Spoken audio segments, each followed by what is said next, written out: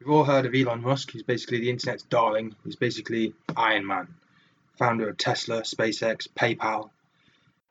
But in 1983, aged 12 years old, Elon Musk wrote a game called Blastar while living in South Africa. What were you doing at 12 years old? The code that Elon wrote never made it actually into an official released game, but the source code was published in a trade publication called PC and Office Technology. Musk eventually sold that game, Blastar, to the magazine for $500.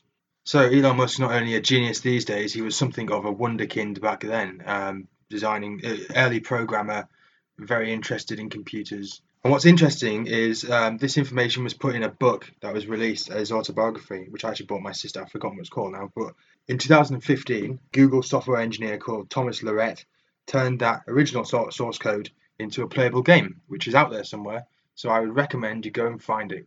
I will now, actually. But yeah, so that's the story of Elon Musk's first endeavor, so to speak. Cheers.